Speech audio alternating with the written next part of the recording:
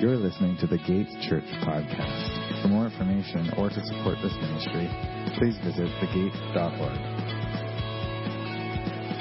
We are finishing up our sermon series this morning, which we've titled Living Hope. We've been going through 1st and 2nd Peter, and it's been great. I've enjoyed it.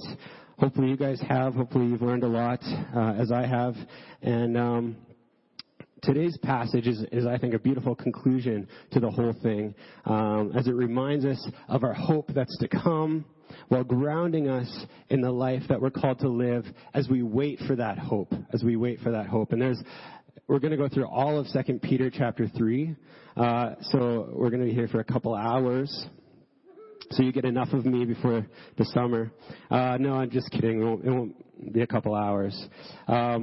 I won't get a chance to touch on everything in chapter 3, unfortunately, but we're going to read the whole thing, and then it'll be good.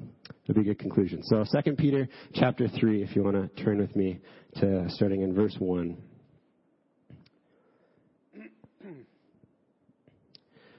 And Peter writes, "This is now the second letter that I am writing to you, beloved.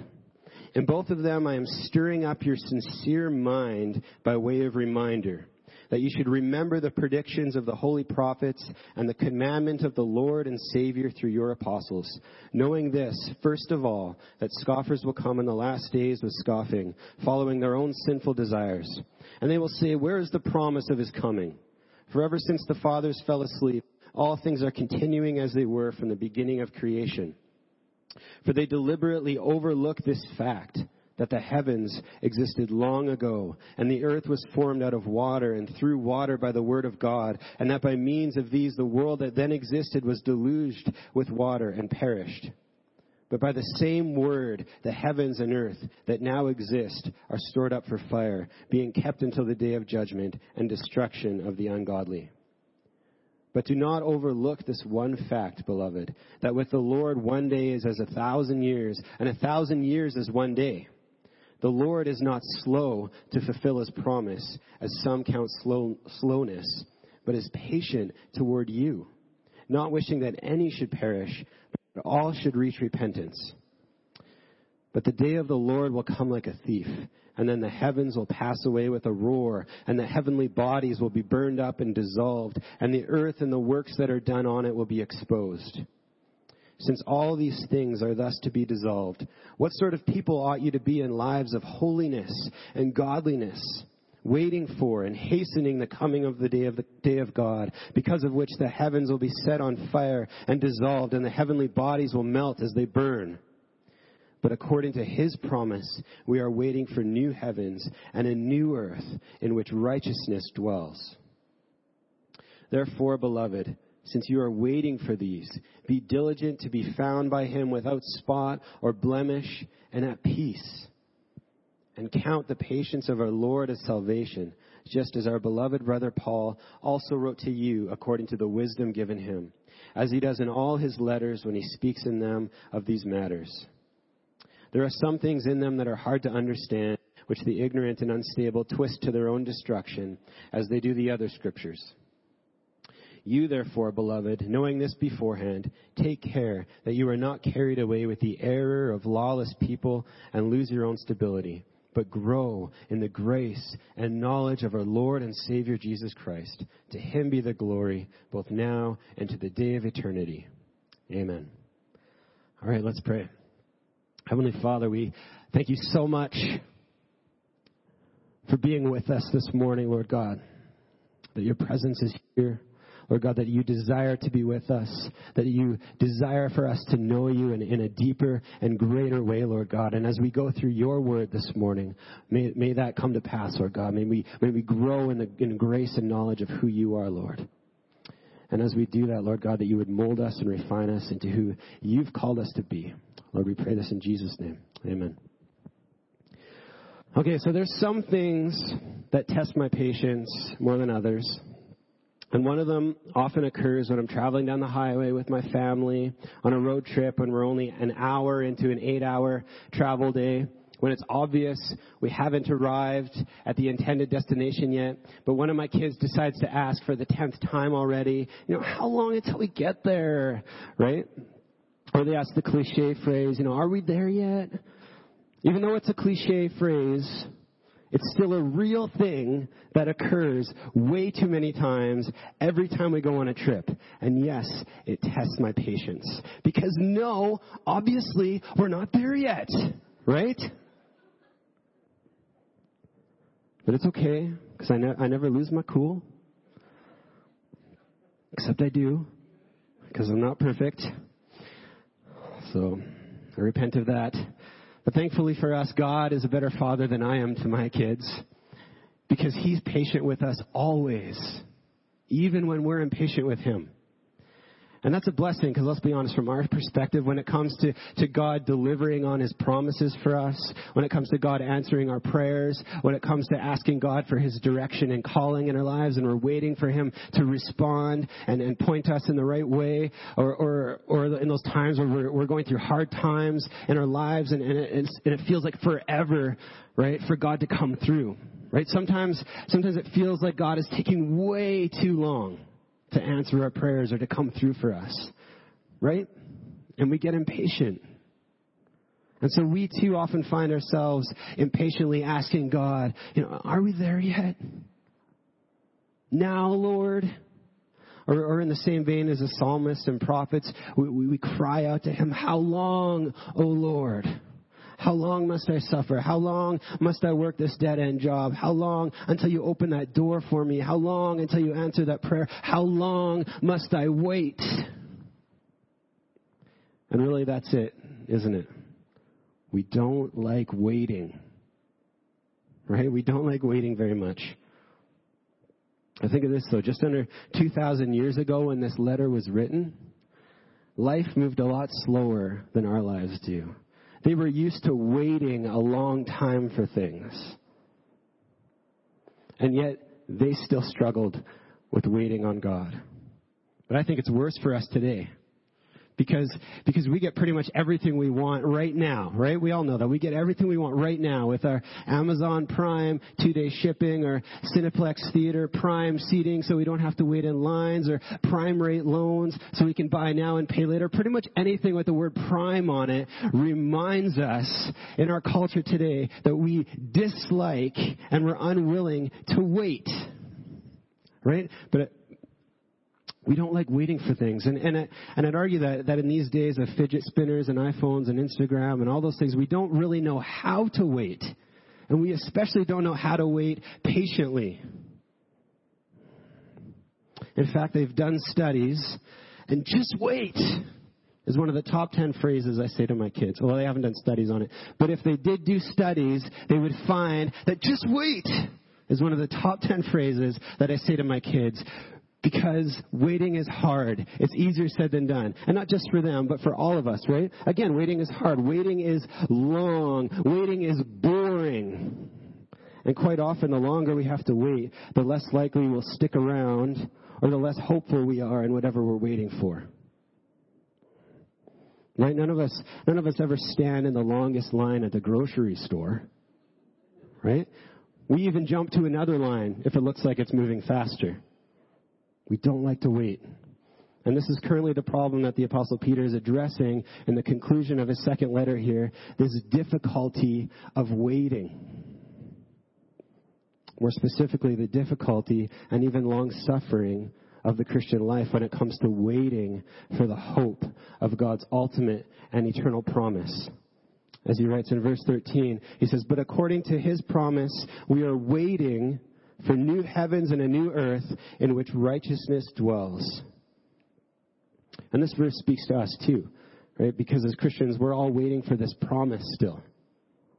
We're all waiting for our living hope, for Jesus to return victoriously in righteous judgment, when all things will be restored according to God's purpose, when heaven and earth will be made new, when we'll be raised up with him in resurrection life and made new with heaven and earth, right? That's our living hope.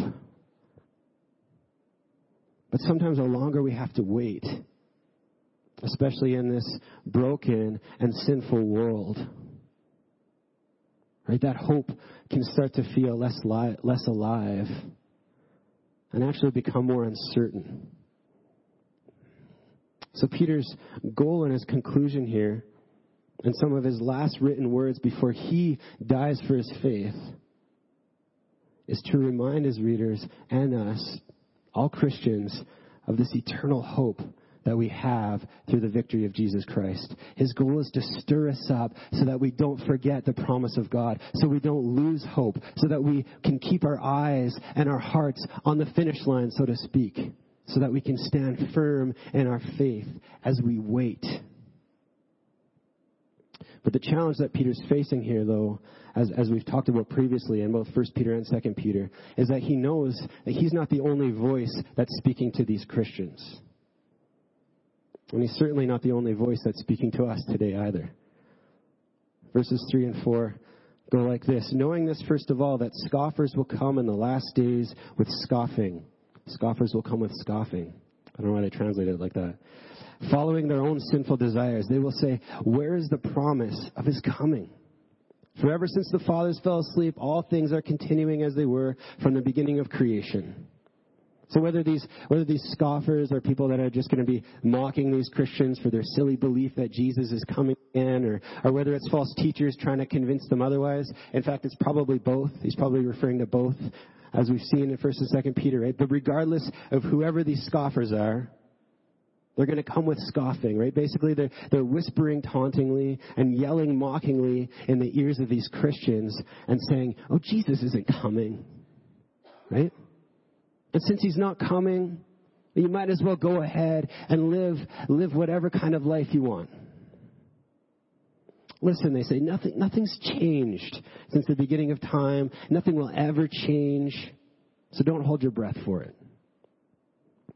In other words, according to them, there's no end times, right? There's no future hope. There's nothing to live for except indulging in our desires right now while we have the chance. According to these scoffers, we're waiting for nothing. And the temptation for some of these Christians, I think, and even for us today, is to believe them. To start thinking, yeah, what am I waiting for? Is Jesus even going to come? Right? And for us, it's been 2,000 years. So first of all, Peter's argument here in his conclusion is to remind us that the day of the Lord will come, as God's promised. And he says we can trust that and be confident in that because God's had a perfect record of being faithful to his promises so far. Also, there's evidence that the world has changed. God created the world.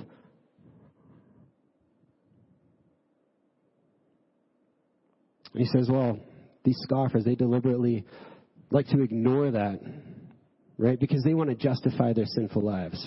So they ignore the evidence. But Peter also points out that even more than that, there's actually supposed to be value and purpose in the time that we're called to spend waiting for that promise. To me, what he writes in this passage echoes the prophet Isaiah, who declared in Isaiah 40:31, he says, "But they who wait for the Lord shall renew their strength. They who wait for the Lord shall mount up with wings like eagles. They who wait for the Lord shall run and not be weary. They shall walk and not be faint." Right? The victory that we find in God, the strength, the hope, the endurance, and the direction in our lives is found when we wait on him. You see, there's value and there's purpose in waiting. But we'll only find value and purpose in the waiting if we're trusting in the one that we're waiting for.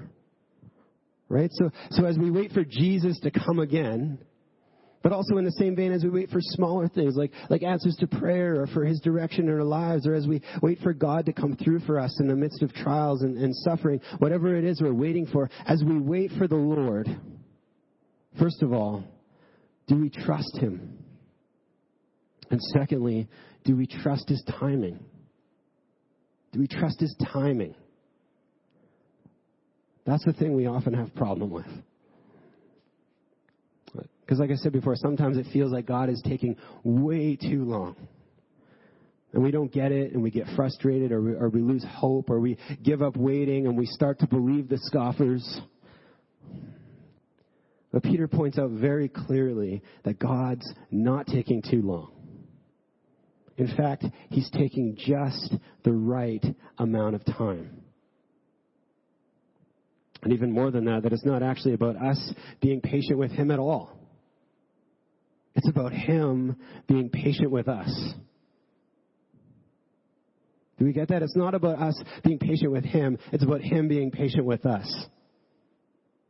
2 Peter 3:8-9 says, "But do not overlook this one fact, beloved, that with the Lord 1 day is as 1,000 years, and 1,000 years is 1 day.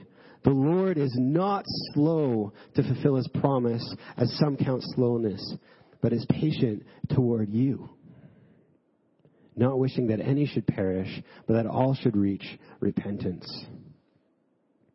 So he's saying with the Lord 1 day is as 1,000 years, and 1,000 years is 1 day, right? And some people might be tempted to read that literally and start doing a math equation about how many days, whatever, I don't know.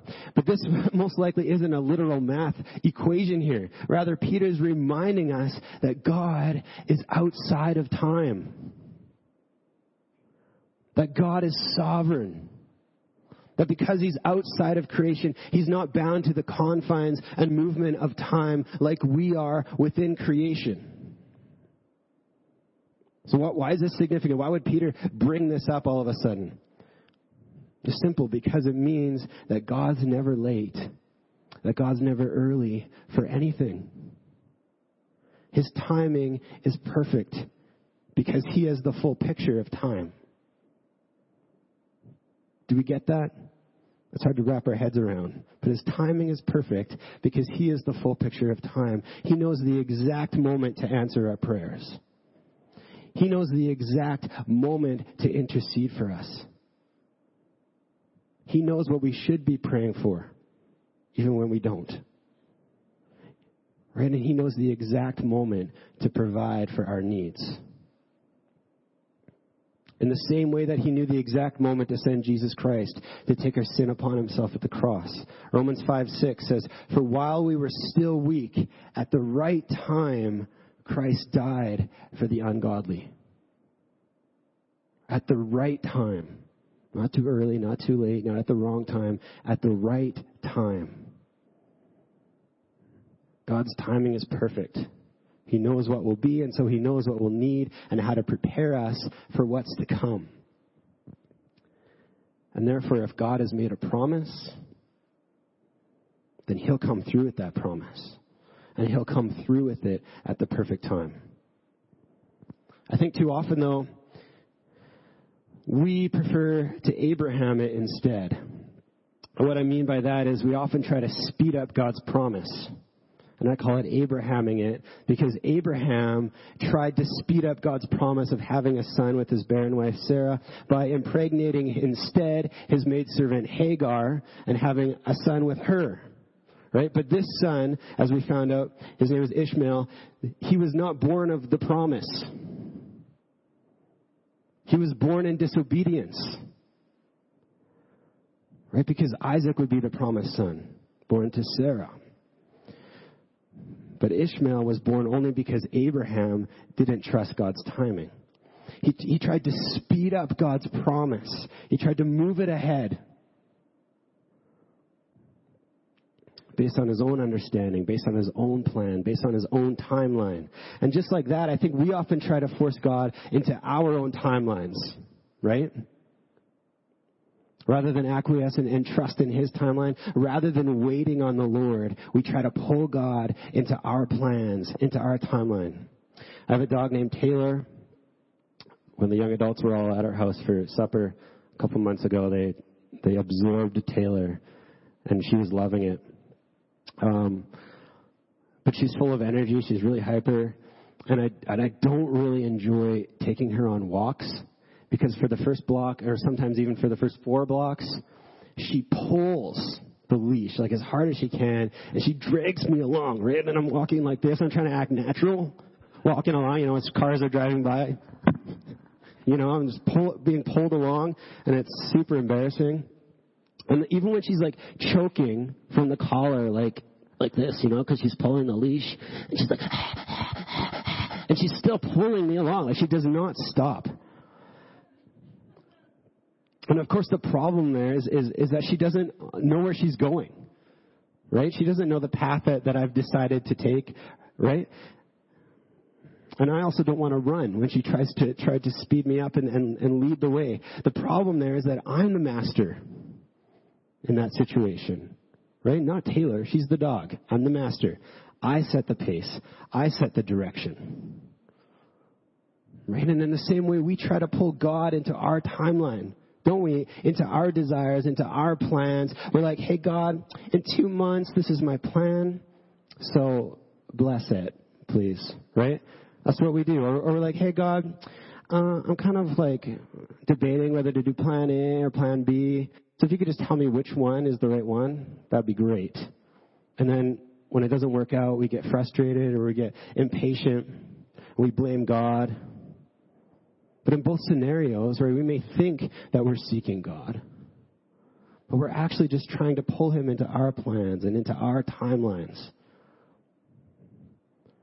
So we have to ask ourselves in our lives, are we actually seeking God for his plan in our lives, or are we trying to pull him into ours? Proverbs 16:9 says, the heart of a man plans his way, but the Lord establishes his steps. In other words, well, we're being stupid and stubborn and impatient, making our plans with really no idea of what's in store for our future. God's the one who's patiently waiting for us to wait on him, to seek him, to allow him to change the desires of our heart. He's the master in this situation, not us. He's sovereign, not us. He sets the pace, not us. And that's why it says in verse 15, thankfully that we can count his patience as our salvation. Right? Because if God wasn't patiently waiting for us and patiently loving us and patiently pursuing us, then we'd be lost, right? We'd be toast. So why wouldn't we go to him? Why wouldn't we surrender to him? As Peter points out, he's sovereign over our lives. He has our best interests at heart. He's been perfectly faithful thus far in his promises. And obviously he thinks we're worth it, right? He sent his son to die at the cross so that we can come to him. Because he desires that none should perish. He desires that all should know him. He's being patient with us so that we can know him and come to him. Because according to his ultimate promise, those who do know him have a glorious and eternal future waiting for them when Jesus returns. He's not slow. He's not slow. He's patient. Again, with that knowledge, why wouldn't we go to him in humble repentance? Why wouldn't we trust in him? Why wouldn't we surrender to his timing? Personally, I've learned this lesson the hard way.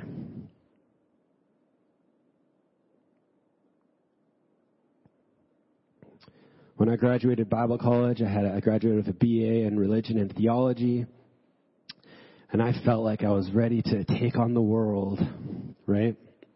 I was under the impression that if God had called me into ministry, then as soon as I held that degree in my hand, that he'd open the doorway for me and send me right in. But as I found out, he had a different plan. And looking back, I realized that like most Bible college grad students, no offense, I realize now that I was probably too ignorant and maybe a little too prideful to go into ministry at that time anyways. God needed to work on me first. And God knew that, but I didn't, right? He also knew the perfect timeline for my life. He also knew when he would place me into ministry. I didn't. And through those 5 years, it felt like God was taking forever. Or even letting me down.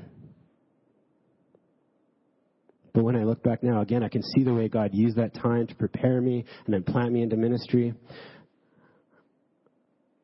It's crazy. I'm not standing on the stage right now because of my plan. Nothing about this was my plan. It was all God's plan.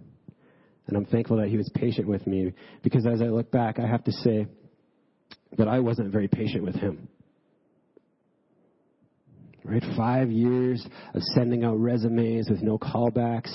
5 years of trying to pry open my own doors and pathways into ministry. 5 years of paying off a student loan that I'm still paying off, and angrily wondering why I wasted all that money, wasted all that time, 4 years of my life getting this useless degree that I'm never going to use, frustratingly wondering why God had called me to Bible college only to get stuck in dead-end jobs, right? Impatiently and angrily wondering why God was taking so long to come through with his promise to me, right? I was actually ready to give up on God's supposed call for me, and I was looking to go back into school, get a degree in something else. But God, who's faithfully sovereign, full of grace and patience, knew when I'd be ready. He knew how to make me ready, and he knew when I'd be needed to fill a position here at the gate. I had no clue about any of those things, but God knew, and he was patient with me. And so among many other things in those 5 years, I learned two very important things. First of all, that God is perfectly faithful to his promises. So we can trust him, and we can trust his timing, even when it doesn't seem to make sense. He's not slow to fulfill his promise. He's patiently waiting for us to trust in him. I didn't deserve it, but his patience with me was my deliverance. And I've learned to trust him. That's the first thing I learned. And secondly, I learned that God has a purpose for everything, especially in seasons of waiting. And when we think of waiting, when we think of the word waiting, if you're waiting for somebody, I don't know about you, but I get this picture of just looking out the window and standing there just waiting for Jesus to drive up the driveway. You know, just standing there just waiting for him, looking out the blinds, wondering when he's going to show up. It's kind of the picture that I get when I think of the word waiting for Jesus. But as we wait for Jesus to come again, that's not the picture that Peter has in mind here as he writes this letter. Again, he's reminding us that there's purpose and there's value in the waiting. We're not called to sit around and wait. Right? Waiting on the Lord isn't doing nothing. We're called to both do and be as we wait. And sometimes waiting on the Lord is resting and sitting and listening to him. That's also not doing nothing, right? We're called to do and be as we wait. In other words, it's not just about what we're waiting for. It's about what and how God desires to work in us, prepare us, and change us in the midst of waiting. That's almost just as important. So the next question we have to ask is, so what are we supposed to do? And who are we supposed to be as we wait for Jesus to come again? Or even as we wait for God to fulfill other promises and prayer requests in our lives? Who are we supposed to be? And what are we supposed to do as we wait? And there's 4 points here that I'm going to go through really quickly. I made sure it was a longer sermon because it was about being patient and waiting. So that's part of the lesson, okay?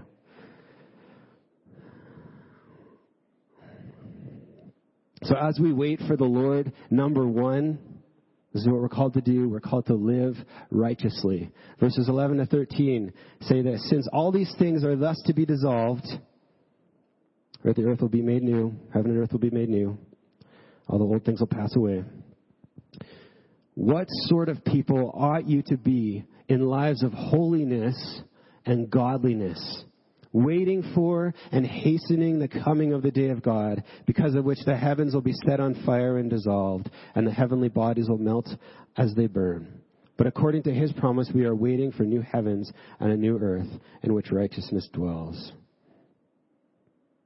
What sort of people ought you to be in lives of holiness and godliness? We've gone through a few messages on this topic already during the sermon series, so I'm not going to go into too much detail here. But it's also pretty straightforward, right? Jesus is coming again, and until he does, we're called to live holy and obedient lives in accordance with the gospel that saved us. It's pretty straightforward. We're called and even filled with his Spirit in order to live like Christ and proclaim his kingdom. And that's really what it means to hasten the day of the Lord, right? To proclaim his kingdom come and to make disciples of all nations. So first of all, while we wait, we're to live for Christ and bring people to him. Which leads us to the next point. As we wait on the Lord, we're to stand firm in the faith. Stand firm in the faith. Verse 17 says, "You therefore, beloved, knowing this beforehand, that Jesus is coming, take care that you are not carried away with the error of lawless people and lose your own stability." Right, so no matter who makes fun of us for believing that Jesus is coming again, no matter who tries to sell us a different ideology or belief system that denies our living hope, no matter what circumstances or temptations we face that try to make us give up waiting or try to pull us into sin, no matter what, if we have our eyes and our hearts set on the living hope, on the coming Christ, we cannot and will not be moved. As we wait for that day, Peter writes, take care not to get carried away. Take care not to lose your stability. In other words, keep your feet on a solid rock, on the hope and salvation that we have in Jesus Christ. Which leads us to the third thing we're called to do while we wait on God. We're called to grow. As I said before, we're called to grow. First part of verse 18 says, "But grow in the grace and knowledge of our Lord and Savior Jesus Christ." So it's just a tagline at the end of the book. We always read these phrases as taglines. No, this is a commandment. But grow in the grace and knowledge of our Lord and Savior Jesus Christ. And again, as I've learned in my own experience, and as we see with most of the people or heroes or whatever you want to call them, that God calls throughout Scripture, quite often God wants to prepare us for what we're waiting for before he gives it to us so that we're ready when it comes. So that we trust in him when it comes.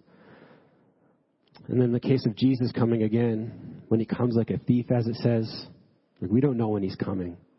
It feels like it's taking a long time, but then all of a sudden it's going to come just like that. So Peter's reminding us here to be found by him as those who are prepared, as those who are ready and waiting and watching for him. As it says in verse 14, "Therefore, beloved, since you are waiting for these, be diligent to be found by him without spot or blemish and at peace." Right? And that's what the waiting does. The waiting makes us ready so that we're found by him without spot or blemish and at peace.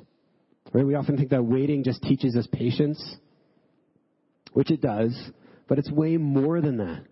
Waiting gives us time to grow in our relationship with God. It gives the Holy Spirit within us time to humble us and sanctify us. It gives us time to receive more and more of the grace of God as we relinquish more and more of our sin and pride within us, right? The waiting gives us time and opportunity to learn how to trust more in God. It forces us to trust more in God. It reminds us that God's in control and not us. And of course, it gives us time to mature in Christ's likeness. Again, the waiting is meant to prepare us for whatever we're waiting for. So in this season of waiting, let's make sure that we're doing that we're intentional in seeking God and growing in him as we wait. Which leads us to the last and final point of what we're called to do while we wait on the Lord. Point number 4.